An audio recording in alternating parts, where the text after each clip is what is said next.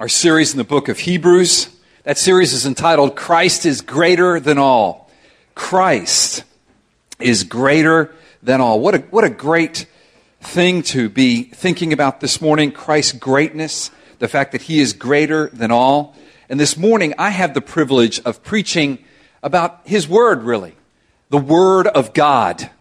The Word of God. So, please turn in your Bibles to Hebrews chapter 4.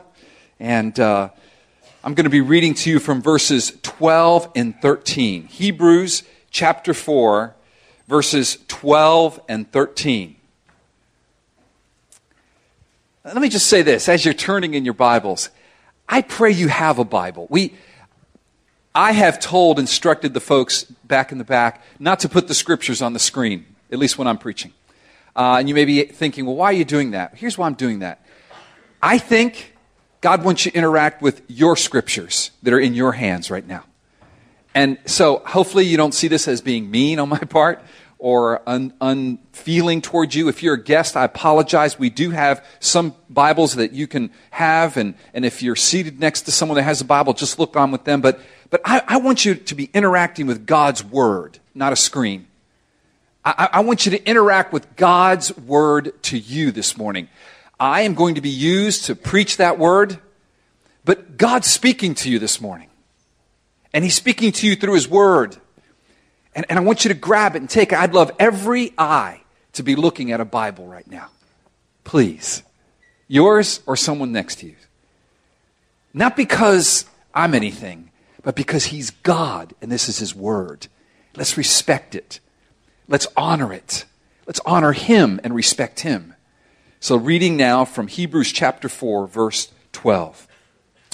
For the Word of God is living and active, sharper than any two-edged sword, piercing to the division of soul and of spirit, of joints and of marrow, and discerning the thoughts and intentions of the heart. Oh my, folks, if that isn't powerful, I don't know what is. That's a powerful verse right there. Verse 13, and no creature is hidden from His sight, but all are naked and exposed to the eyes of Him to whom we must give an account. Oh God, I pray, as only You can do, come with Your Holy Spirit, make this a holy moment. Take hearts that are frivolous and hiding from You, and hearts that are mocking You, and grab them. Put them in a chokehold, oh God, so that You might ultimately save them and direct their attention to You.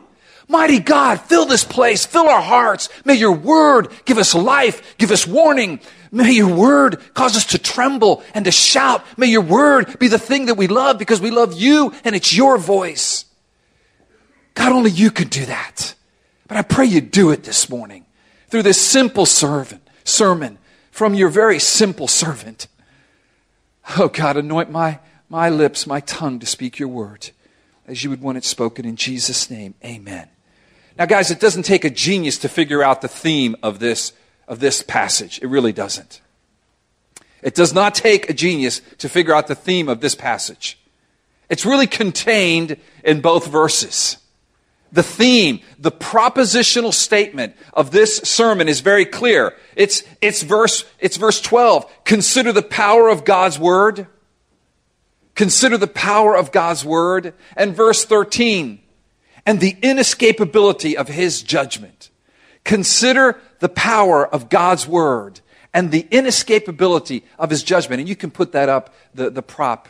I am changing things up a little bit on you. Thanks, Narcy. I told you we were going to surf on the wave of Al's brain waves. So it's going to be, there we go. So what is this passage about? Don't you see it? I mean, look at it. Verse 12. For the Word of God is living and active, sharper than any two-edged sword, piercing to the division of soul and of spirit, of joints and of marrow, and discerning the thoughts and intentions of the heart. Consider the power of God's Word. And then look at verse 13. And no creature is hidden from His sight. We move in verse 12 from God's Word to verse 13 to God Himself. And so we move to being exposed, naked, to the eyes of Him to whom we must give an account. So what's the theme of this message? What is God's word to you this morning? Here's God's word to you this morning. Please consider the power of my word coming right at you today. And please consider the inescapability of my judgment. I'm going to judge you according to my powerful word. So you might be asking yourself, okay, Al, now that you've scared us, why should we consider the power of God's word? Why should we consider the inescapability of his judgment? That seems to be hanging there by itself. Verses 12 and 13 seem to just be hanging there by themselves. Well, they're not. Remember, this book of Hebrews was a sermonic letter. It was meant to be read, actually it was meant to be preached at one time. So if you were a Hebrew Christian back in the first century and you were seated there, I would come in and I would read this whole letter to you right now. So if I did that, what you would find out is that verses 12 and 13 form the very end of a large segment in the sermon that began with verse 7 of chapter 3. But see, we preach this section in 3 different sermons. I preached chapter 3, verses 7 to the end of the chapter 2 weeks ago, and then Corey last week preached chapter 4, verses 1 to 11. But if you were seated here listening to this sermon, 3:7 to 4:13 is one segment. It's one message. So 4:13, 12 and 13 doesn't hang out there by itself.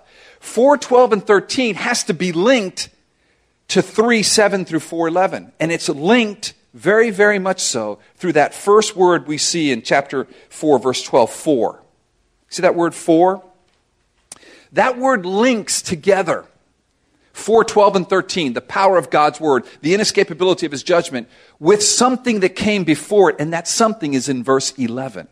So look at 4:11. Look at 4:11.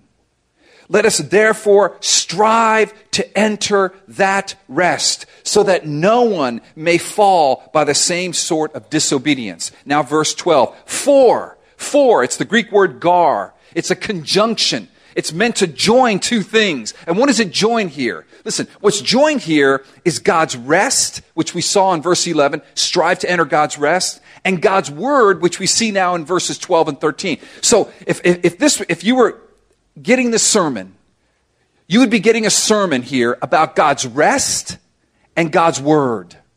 This morning, you're going to get the God's word part of it. But I've got to talk to you about God's rest for a moment. Do you understand that? Because they go together. So I want you to get the context. I want you to get the context of why we're to consider the power of God's word and the inescapability of his judgment. And the context is God's rest. God's rest. Now, there's no time for me to read to you 3:7 to 4:11. But if I were to read it to you, and if I were to be preaching this message, I would have already brought you to a certain point, and you would already understand God's rest. And what is God's rest? God's rest is God restoring to us the glory and the honor that Adam and Eve had in the garden before the fall. How do you get that, Al? Okay, I will direct your attention briefly to Hebrews 2. Just go to Hebrews 2, verse 7. I preached this one 3 or 4 weeks ago. Hebrews 2, 7 and 8. And you made him, man, for a little while lower than the angels. You have crowned him, man, with glory and honor, putting everything in subjection under his, man's feet. God's rest, guys, listen, God's rest is what God celebrated on the 7th day of creation. We see that in Hebrews 4:4, which is what Corey preached last week, when it says in Hebrews 4:4 that God says, for he has somewhere spoken of the 7th day in this way, and God rested on the 7th day from all his works. And again, in verse 5 in this passage, he said, they shall not enter my rest, since therefore remains for some to enter it, and those who formerly received the good news failed to enter because of disobedience. It speaks of this 7th day rest. Okay, so what is God's rest? Here's what this is saying. When God created the earth, on the 7th day he rested. And on that 7th day that he rested, he invited Adam and Eve to come and join his rest. He says, come and join my rest, and you are going to rule over all this creation that I made. You're going to have dominion over it. That's what we read in Psalm 8, back in Hebrews 2, 6, and 7, and 8. You're gonna rule all my creation. You're gonna have dominion of all my creation. And I will rule you. Adam and Eve had rest. They had paradise. They had everything you could ever want. Fellowship with God, ruling his creation, under his authority. Buddy, they had rest, and it was an eternal rest. God said you're going to live forever and ever and ever. But that rest had a condition. What was the condition? Obey me. Because there's one tree in this garden that you simply cannot touch and you cannot eat. And the day you eat of it, you're going to die. And Adam and Eve said, you know what, God, your rest isn't good enough. I'm going to go create my own rest.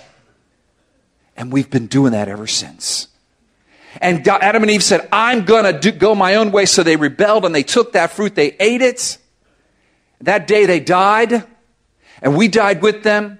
That day they forfeited the rest of God. And mankind has been restless ever since. But God in his mercy. But God in his mercy. Do you hear that? Right after they did that, he said, I'm going to restore the rest to you. And the whole Bible, this entire beautiful, wonderful Word of God, from the beginning in Genesis all the way to Revelation, is a story of God restoring the rest that Adam and Eve had originally in the garden, that God originally intended for mankind to receive glory and honor and rule everything under God's authority. That excites me. That's why we're to consider the power of God's word and the inescapability of his judgment. Because that purpose, striving to enter into God's rest that 4:11 speaks of, that is the context for this. Oh, this is a great sermon. This book of Hebrews is a great sermon. Read it today. I just want to read one more section back in Hebrews 2. Here's the good news, guys. That when we forfeited our rest, God said, I'm going to give it back to you. And Jesus came to win back and win the rest that God originally had for mankind, but we forfeited through our rebellion. And in Hebrews 2:8, it says this, now in putting everything in subjection to him, he left nothing outside his control. At present, now the him here switches to Jesus. At present, we do not see everything in subjection to him, but we see him, Jesus, for a little while was made lower than the angels, namely Jesus, crowned, look at this, crowned with glory and honor. We threw our crown down when Adam and Eve sinned and forfeited the glory and honor and forfeited the rest of God. Jesus came and picked it up and he won the crown back. Because of the suffering of death. So that by the grace of God he might taste death for everyone. See, right after that, he launches into this whole section of, now strive to enter into the rest that Jesus won for you by winning back for you the glory and honor that God originally had for you. Do you know that one day, when he comes back, we're going to rule and reign under his authority, his creation again? Do you understand that? That's why angels floating and playing harps on a cloud is so bogus. I mean, God has something for you, buddy. God's made you a leader in industry. And that is just a taste of what he's going to restore to you eventually, eternally. You forfeited the eternal rest of God. Jesus won it back for you. And one day you'll have eternal life, not strumming a harp, but ruling and reigning over his creation, but under his authority. Now, chapter 4, verse 11 makes sense, doesn't it? Chapter 4, verse 11 makes sense. Let us therefore strive to enter that rest. It's a rest that we cannot create. It's a rest that you cannot buy. I don't care how many Disney vacations you plan. I don't care how many cruises you take. I don't care how many times you go to the mountains. I don't care how much money you try to make, how much retirement security you try to get. Mankind inestimably wants to recreate the rest of God. You can't do it. You can't do it. Disney's having a banner year in a down economy. Why? Because in the hearts of man, there's a desire for rest. And idolatrously, they try to recreate it apart from God. Can't be done. But Hebrews 4:11 says, strive to enter that rest. What rest? The rest Jesus won for you. The rest you can't create, you can't earn, you can't buy, but you can receive by faith. Now that delivers us to this prop. It delivers us to verses 12 and 13. So therefore, consider the power of God's word. Pardon the pun here. It's a two-edged sword. We're going to talk about that in a moment. I mean, that you better strive for that rest, because God's word is powerful. And God's judgment is inescapable. But it's also, hey, God's word is the very power that will help you strive to enter into that rest. Do you see that? So what I'm trying to say here, when I think Scripture's saying, is that this prop is not just hanging out there all by itself. It is connected to the command to strive to enter the rest of God, which He gave us in Christ. Now, the first point, consider the power of God's word. And I'd like to give you an illustration to help you try to understand about this power of God's word. Several years ago, I had surgery on my right knee. It's about 11 years ago. A right knee that had been destroyed through some things that I experienced in the military. And so I can remember when it first happened, when my knee was first messed up, I rejected surgery. It was done in the 80s, and I chose rather therapy. But after about 20 years, I realized that my knee was going to have no rest, and my knee was not going to get healed unless I had surgery. So I went to the doctor, and first thing the doctor did was take an x-ray of my knee, and he showed me the x-ray and he says, "Here's the damage to your right knee." Yeah, there it is. No wonder it hurts. No wonder it buckles every time I try to put pressure on it. And then he described to me the surgery, the knife that would be used to bring healing and take care of the damage to my right knee. And then he looked at me and he said, do you want me to do it? And I had to make a decision right there. Do I trust this surgeon? Do I trust this surgeon? I mean, ultimately, guys, what I had to do is I took a look at the x-ray, as I took a look at the knife, and as I took a look at the surgeon, I had to say, do I believe in order to receive the good of this surgery? And in many ways, the power of God's word, that reflects the power of God's word. You see, God's word, first of all, is an x-ray. God's word is what tells me that I have forfeited God's rest and that I'm a sinner and I'm in trouble. It's an x-ray. It shows me my damaged heart, not my damaged knee, but my damaged heart. But also in this text, God's word is His knife, this two-edged sword. It is the instrument that will be wielded by the surgeon, who is God Himself, to do the surgery on my heart, to restore the rest and enable me to strive to enter into that rest. You see, that's why we must urgently consider the power of God's word and the inescapability of His judgment. Friends, that is meant to be the means and the motivation for you and for me to make every effort to enter into this rest that's been given to us. And I just want to give you one more personal illustration before we start looking at this power of God's word and this inescapability of His judgment. This last week, I experienced a significant trial of faith. And let me see if I can couch it in the same terms that actually our text uses earlier. Earlier in Hebrews chapter 4 and in Hebrews 3, the author, the preacher here, uses an illustration to illustrate unbelief, which keeps us from God's rest. He used this illustration of when Israel was camped in the wilderness and God told them to go take the promised land. And so He said, send 12 spies out.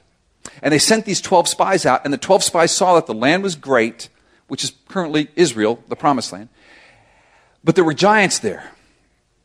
And so when the 12 spies came back, 10 of them said, it's a great land, but it won't work.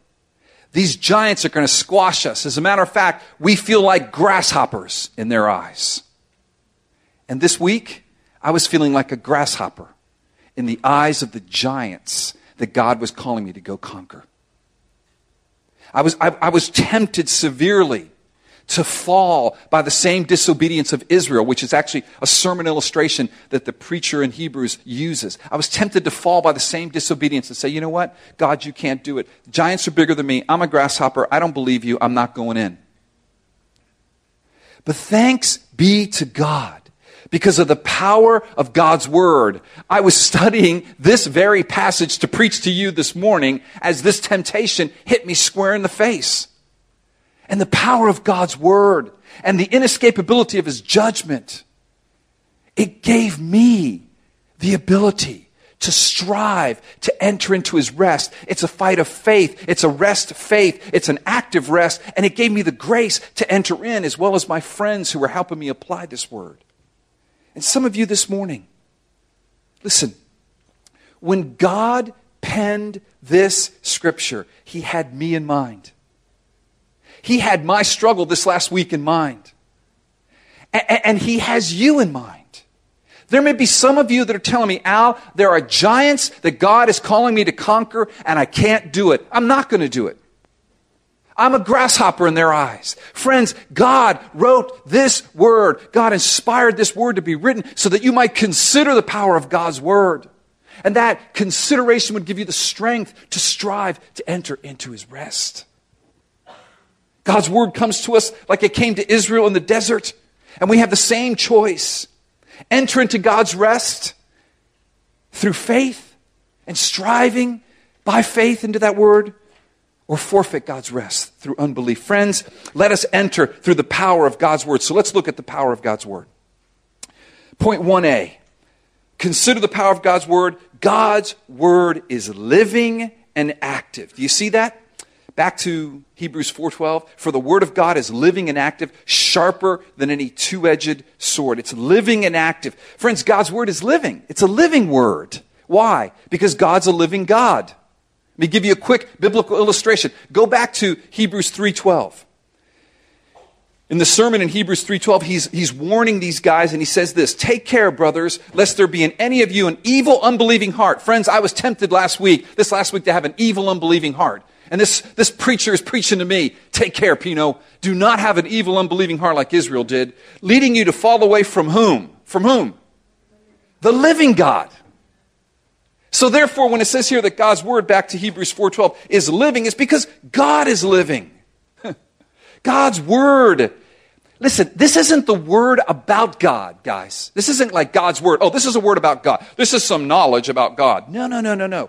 This is God's very word, his voice. Remember earlier in Hebrews chapter 3, it says, as the Holy Spirit says. And then all through Hebrews 3 and 4, you have this phrase over and over. Today, if you hear his voice, do not harden your hearts, as in the rebellion. Al, when you hear his voice, don't harden your hearts in Miami Lakes. Church, when you hear his voice, God's word is his voice. It is living. It's not dead. It gives you life. It expresses his living character. Is God's word living to you this morning? If it's not, then you're the one that's dead, not God's word. I appeal to you, I cry out to you by the mercies of God that you would see that God's word, it's living. You would consider its power. It will give you life. We just read about that in Ephesians 2:4. When we were dead in our transgressions and sins, God made us alive together with Christ. You know how God makes you alive, friend? Listen, if you're sitting here dead to God, and many of you are, some of you are, and all of us have dead parts in our heart to God. The very word I'm preaching to you will make you alive. This is serious stuff. This is dynamite. Truly. You understand that? All right. It's living. It's active. One author said it this way. He said it this way. God's word, the gospel, is like a lion. All the preacher has to do is open the cage and get out of the way. Friends, I'm opening the cage right now. It's between you and God. You chose to come, and I'm glad you did. Now the word is coming after you. Not to kill you, maybe to kill something in you, but to give you life. I'm not trying to mix metaphors, but Jesus is the Lion of the tribe of Judah. Remember, Jesus says the Word was with God, the Word was God. It's alive. It's alive. It's alive. Listen, God's Word is eternal. God's Word is eternal. No time to look at that passage. We got to move on. Next, God's Word is active. Go back to Hebrews 4:12. Look at that passage. Study it with me. Hebrews 4:12. The Word of God is living and active. This word active in the Greek can also be translated effective. Effective. Here we have the doctrine of the sufficiency of Scripture, the effectiveness of Scripture. Scripture is effective. Scripture itself is effective and powerful to do what? To accomplish God's purpose. The Word of God is living and active. That means the Word of God is effective. Effective to do what? To do what God wants it to do. Jot this down. Isaiah 55, verse 11. Isaiah 55, verse 11. Isaiah 55, 11 says, "So shall my word be," this is God speaking, "that goes forth from my mouth. It shall not return to me empty, but it shall accomplish that which I purpose and shall succeed in the thing for which I see it." Some of you are thinking, God's word is not effective. I haven't changed. Listen, it's God's word's effective. It's powerful. It's living. It's active. God's word is God on the move. It's God working. The sufficiency of Scripture. All I need to do is stand here and read this to you, and that will affect you. God's given me a gift of teaching, and I'm employing it by His grace. But this Word is the power, not me. The power is not in the preacher. It's in the Word. I love this quote from Martin Luther. Martin Luther was used by God to confront the papacy, the Roman Catholic Church in the 1500s, which had fallen into terrible sin and heresy. And this Roman Catholic Church was powerful back then. It wielded the sword with the government. It could kill you, as well as a religious power. Listen to this quote from Luther at the height of the Reformation, when his life was in danger, when it was one man seemingly against the whole papacy and nations and empires. Listen to what Luther wrote. "I simply taught, preached, wrote God's word. Otherwise, I did nothing. And when, while I slept or drank Wittenberg beer with my friends Philip and Amsdorf, the word so greatly weakened the papacy that never a prince or emperor inflicted such damage upon it, I did nothing. The word did it all." Friends, stop looking at yourself. Don't even look at me. Listen to God's word. Consider the power of God's word. It's effectual. It will change us. It will accomplish God's will in us. It will enable you to strive to enter God's rest. I know you're tired. I'm tired too. But God's word gives me the strength. My hope is in the effectiveness and sufficiency of Scripture, not in my power. God's word gets the job done in our lives. It accomplishes what God desires for it to do, both in history, Martin Luther, and in my little life today. Now here's the question for you. What effect is God's word having on your life? How are you affected by this passage right now? Is it affecting you? Do you go and talk about it at lunch? Do you value God's word? Do you talk about it during the week? Oh, friends, please do, because God's word is sharp. Look at now back at our text in Hebrews 4, verse 12. Sharper than any two-edged sword. Sharper than any two-edged sword. Have you ever asked yourself a question? Why in the world is he comparing the word of God to a two-edged sword? Why? Well, the answer lies in the very illustration I gave you from my own personal life, which I borrowed from the author, the preacher of Hebrews, when he was using Israel in the wilderness as an illustration of unbelief, as the people who were not be able to enter God's rest because of their unbelief. And let me just inform you a little bit, review for you a little bit this illustration. In Hebrews 3:7 through 4:11, there's a lot of quotes from Psalm 95. And Psalm 95 is referencing something that happened in Numbers 14. And what it's referencing is this. God brings Israel up to the promised land. The 12 spies are sent in. They come back and 10 of them say, we can't do it. All of Israel agrees with the 10. And they fail to enter the promised land. And we read in Hebrews 3 several times it says this. So God swore in his wrath they wouldn't go in. So you got 1 million people saying, no, we won't go. And God says, I swear you will not enter in. They go, wait a second. That was a good thing. We blew it. So you know what they did? They said, okay, God, forget you. We're going to go ahead and go in without you. Oh, bad move. So what we see in Scripture is when they went to go in without God, listen now, the sword of the Amalekites and the Canaanites slayed them, laid them low, killed them. The reader of Hebrews, the author of Hebrews is saying God's word is like that sword. Do not mess with the word of God. it is the instrument of God's judgment. Now, I hear you, man. This is both warning, you better strive to enter his rest, but it's also help. Because see, the very sword that killed the Israelites in the desert is the same sword that can penetrate my hard heart. You know, we see all these movies with the guys with the great, all these with the swords, and they're doing this and they're doing that, and they can cut through cars and cement and walls and who knows what. But listen, nothing compares to God's word. God's word can cut right through your hard heart now. Whew. That's my hope. Because my heart can get pretty hard sometimes. And it just cuts right through it, man. Like a warm knife through butter. Whew. That's why he uses this metaphor of a sword. God is reminding us that his word is his instrument of judging the nations, and his word is like a sword in his mouth. Oh, friends, the word of God is the sword of the Spirit. But this one, these next passages, they're even better. They're even better. It's the word of God like a two-edged sword that it's in the mouth of Jesus when he comes at the end of time to execute God's judgments. That idea is right here in our passage. Turn with me to Revelation 1, verse 16. Revelation 1, verse 16. And it says this. It's speaking of Jesus here. In his right hand, Revelation 1:16, in his right hand he held 7 stars, and from his mouth came what? A sharp two-edged sword, and his face was like the sun, shining and full of strength. Oh, Jesus is coming, and he's coming with a two-edged sword, and it's the sword of God's word. It is God's word on his tongue that will accomplish God's will. Look at Revelation 2:12, and to the angel of the church of Pergamum. Now Jesus is going to be speaking to his church here, and to the angel of the church of Pergamum, the words of him, of Jesus, who has what?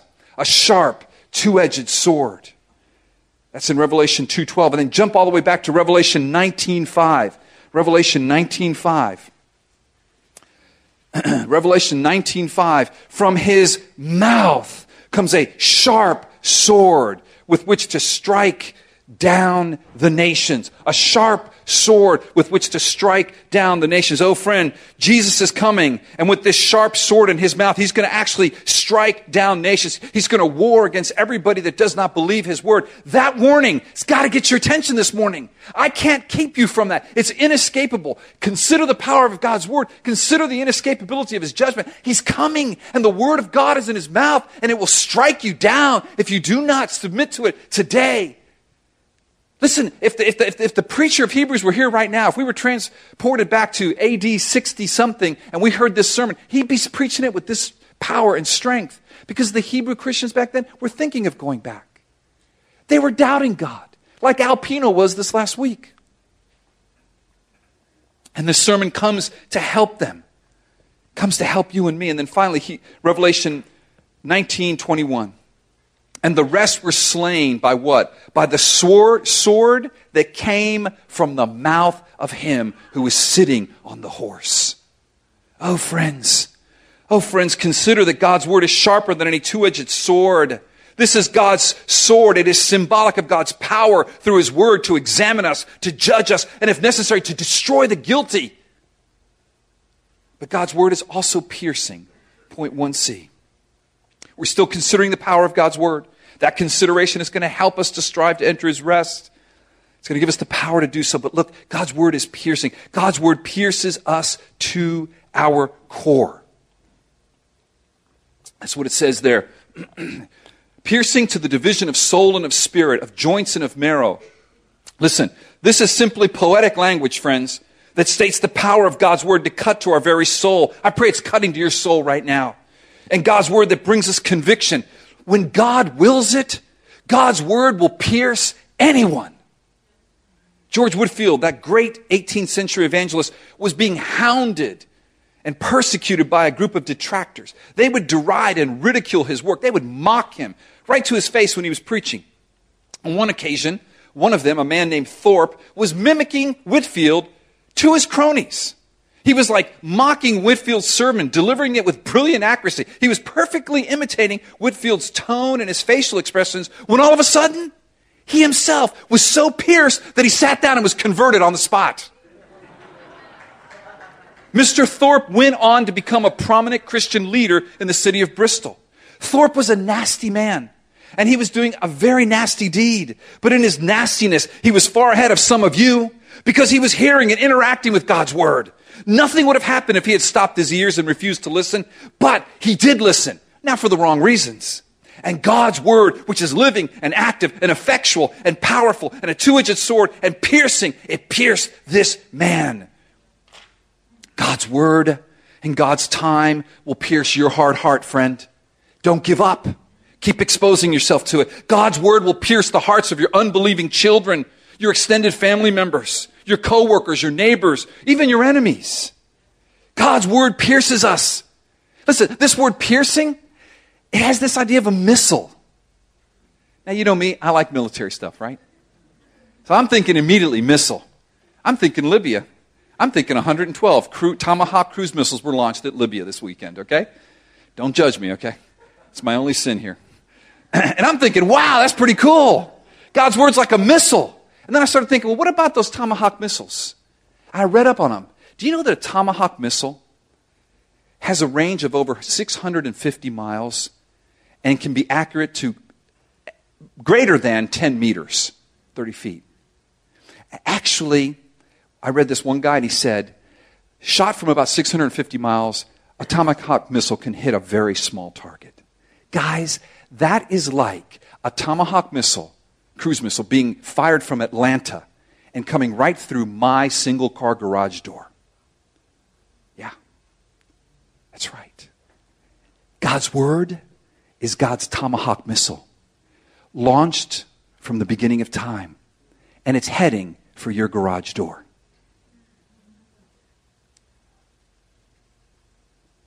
You can't escape it.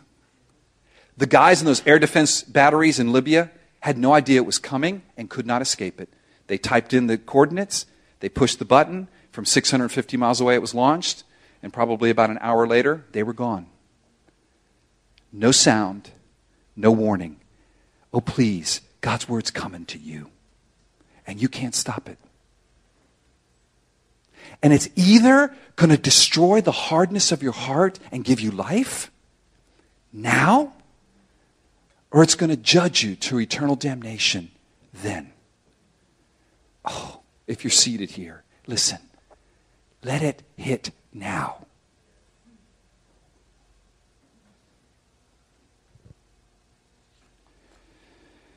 One D.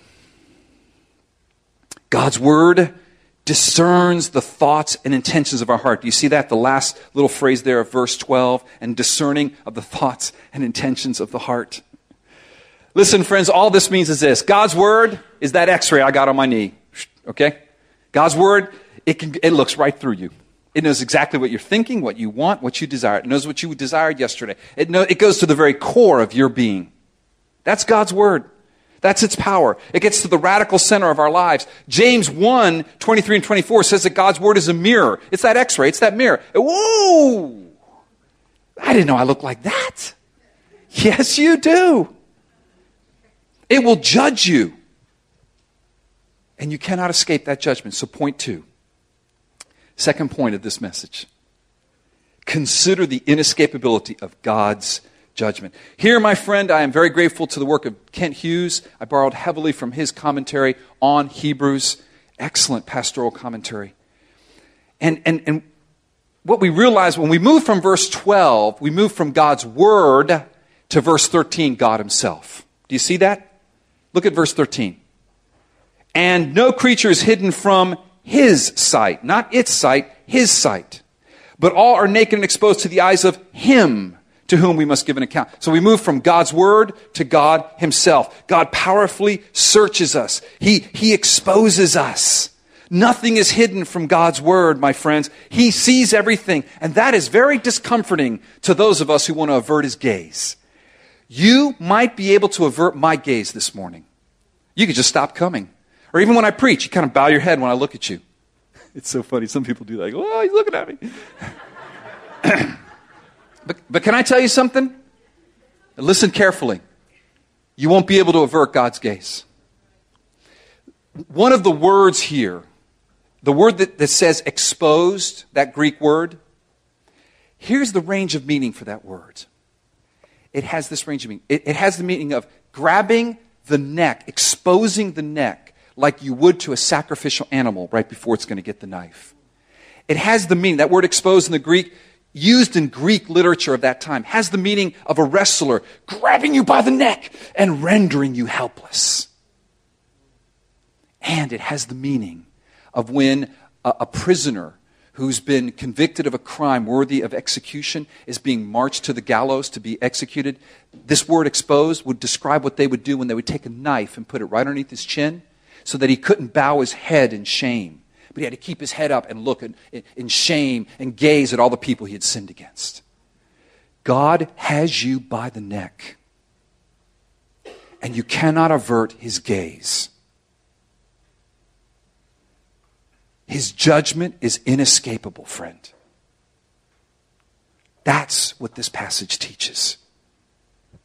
And it is very terrifying for those of you who think you can avoid God's gaze. You think you're avoiding it now. You think that you're getting away with it now. You think this is all ridiculous. You think that God's not really real. But God will uncover you. He will uncover all of us. He will expose us. He will look us in the eyes. He will grip us. We will be totally vulnerable. We will be totally helpless. We will be laid bare before the eyes of Him to whom we must give account. We will stand and we will give an account. We will, our little games and our pouting and our attitudes will not suffice. Our lies and our hypocrisy today will not suffice. We will stand with the knife underneath our chin. We will stand in the grip of a wrestler who is rendering us helpless, and we will answer to God.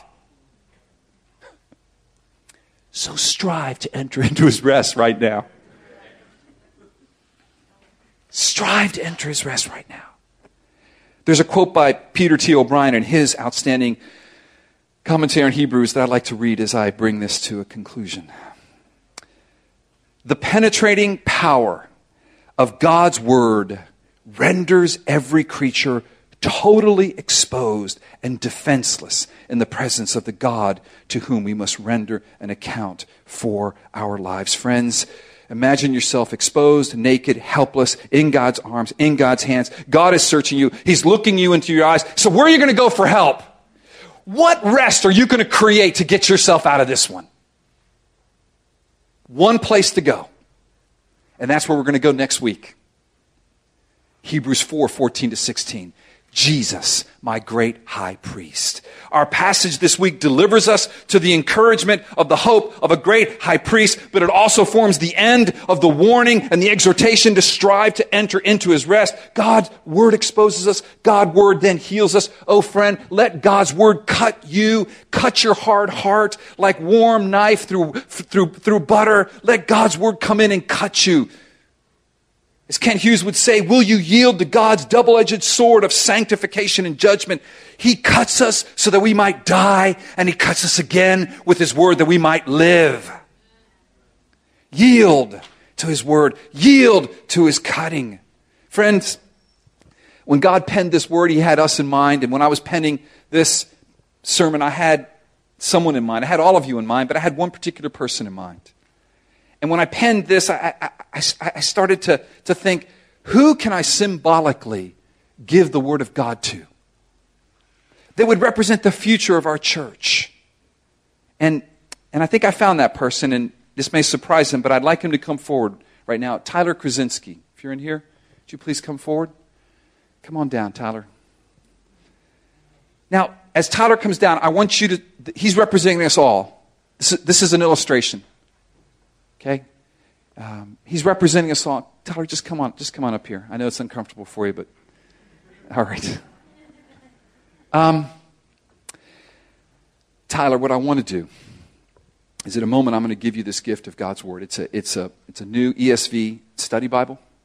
I know that you're graduating soon from high school. I know you're going to be going to college, buddy. We're very, very proud of you. Very proud of you. You have been a faithful servant in this church.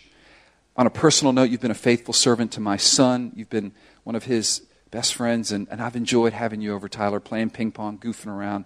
It's been great, buddy.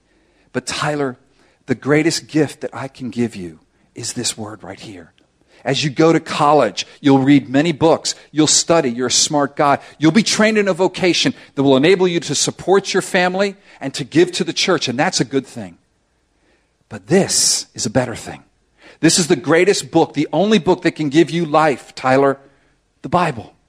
It's God's very word to you. This isn't just a word. This is God's word to you. And so as I give it to you, I want you to consider the power of God's word. I want you to consider the inescapability of his judgment. He will come and judge you according to this word. But what's wonderful is this word tells us that he provides a great high priest. Next week, you'll hear that, okay? This week, you'll be scared to death until next week, but you will hear that this week, okay? Next week. And may this be the means. It's not bad to be scared for a week. May this be the means and the motive, seriously, for you to strive to enter God's rest. I know you're a hard worker. You've striven to do well in school, to care for your single mom, to be faithful in the church. Buddy, I honor you. You're a man. But there's a striving to enter God's rest that's by faith. That's the most important thing you'll ever do. For you and your family and the church, I pray it be this church for the rest of your life, but if it's not, whatever church God puts you in. So, I give you God's word. May it cut you in ways that will be uncomfortable but healing. And it will give you the power to strive to enter God's rest. Amen. All right, buddy, I love you, buddy.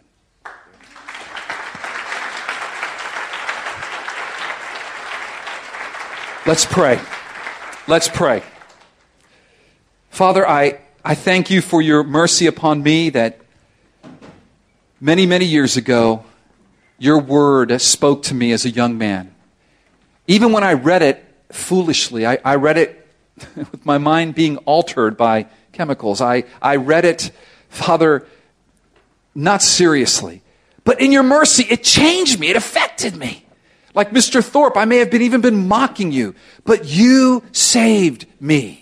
Through your word, because your word speaks of Christ, your plan to give to me that rest that I forfeited through my disobedience. That one day I have to look forward to the glory and the honor to be with you, to rule and reign your creation, that portion that you assigned to me under your authority. And I'm so grateful.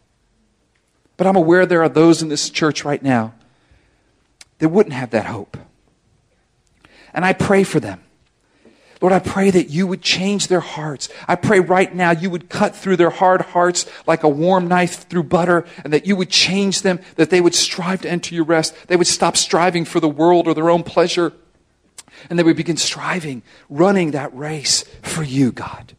And those that are weary of running that race would continue running it. That those like I was this week, Father, I was tempted to just give up and say, I can't do it. Lord, this word would help us, would be the power for us to get back in the race and strive by faith to enter the rest that we can never create, but only receive from you.